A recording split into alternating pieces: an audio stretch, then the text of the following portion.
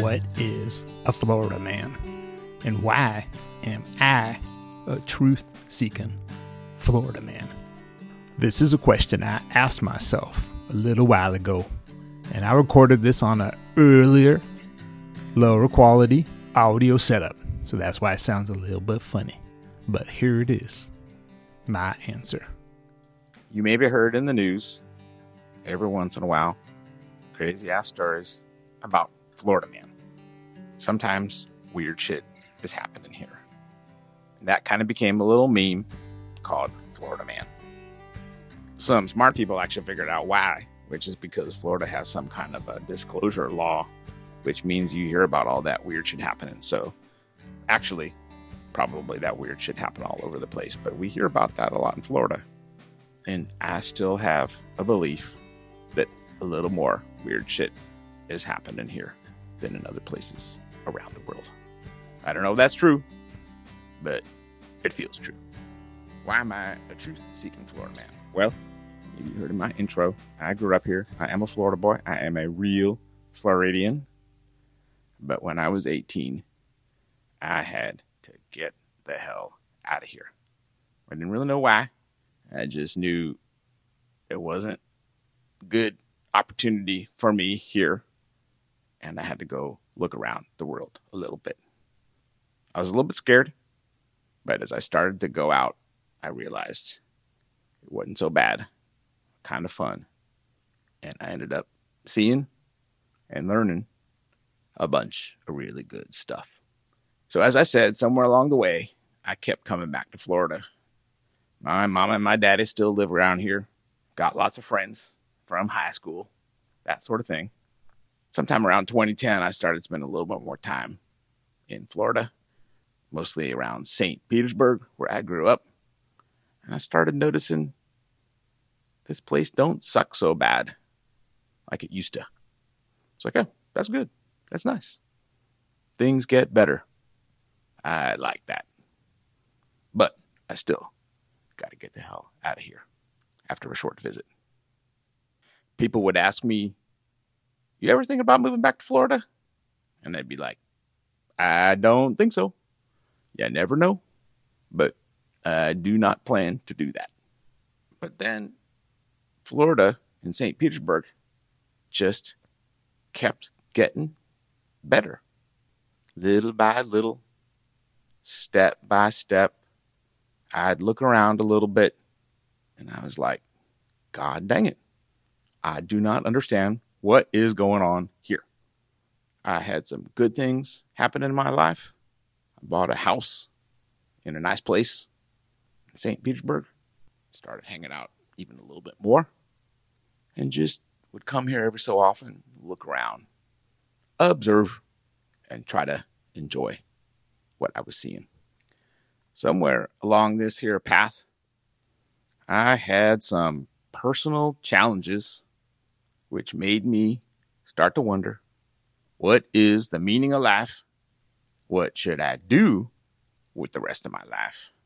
And what could I do gets me excited and energized and inspired when I wake up in the morning? And I can tell you, this here Florida man ain't a morning person. That's a pretty good set of questions. So I've been doing a bunch of stuff to try to figure all those answers out.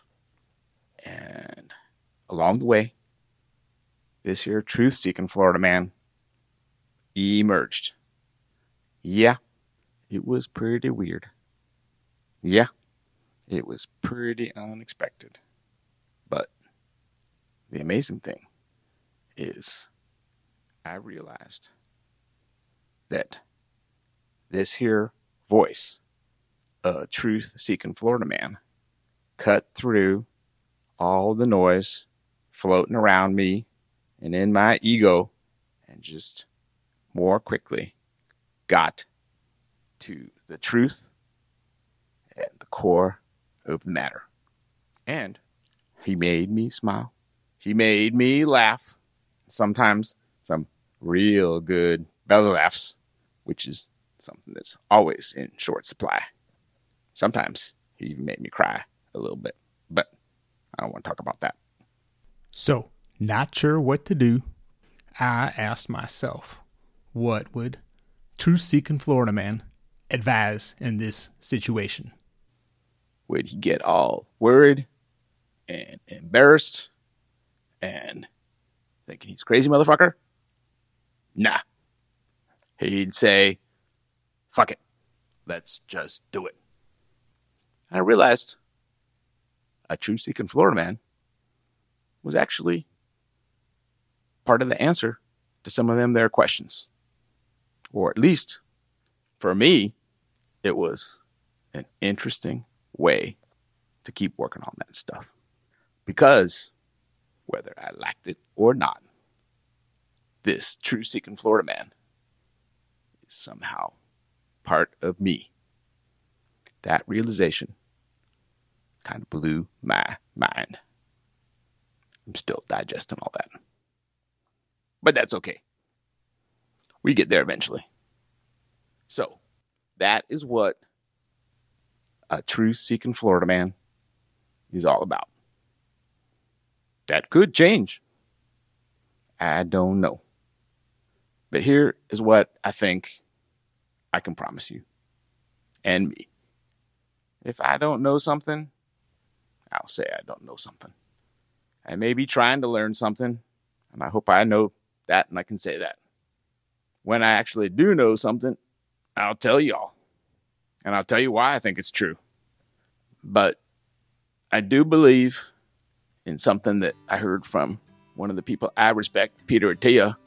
He runs a little medical podcast, which I enjoy. Strong convictions, loosely held. So when I learn something new and I get evidence and data, that could be personal experience. Even better is when a bunch of other people get that same data and evidence. Sometimes I just got to go with what my personal evidence and experience is. I'm willing to go for it. I also look at the risk-benefit ratio. Think about if I do something, what's the possible negative outcome? If it's not too bad, I'm like, fuck it, let's try it. It's a little bit higher risk, meaning I might hurt myself or someone else. Maybe I'll take that a little bit more cautiously. Peter Attia know what I'm talking about. So anyway, I'm going to put out little snippet podcasts on topics that I think are interesting, that I want to capture, things that I don't want to forget. We'll see how I feel in a month or a year or 10 years about all that. But that's what we're going to do now. That's about it for today. I'll just say bye now.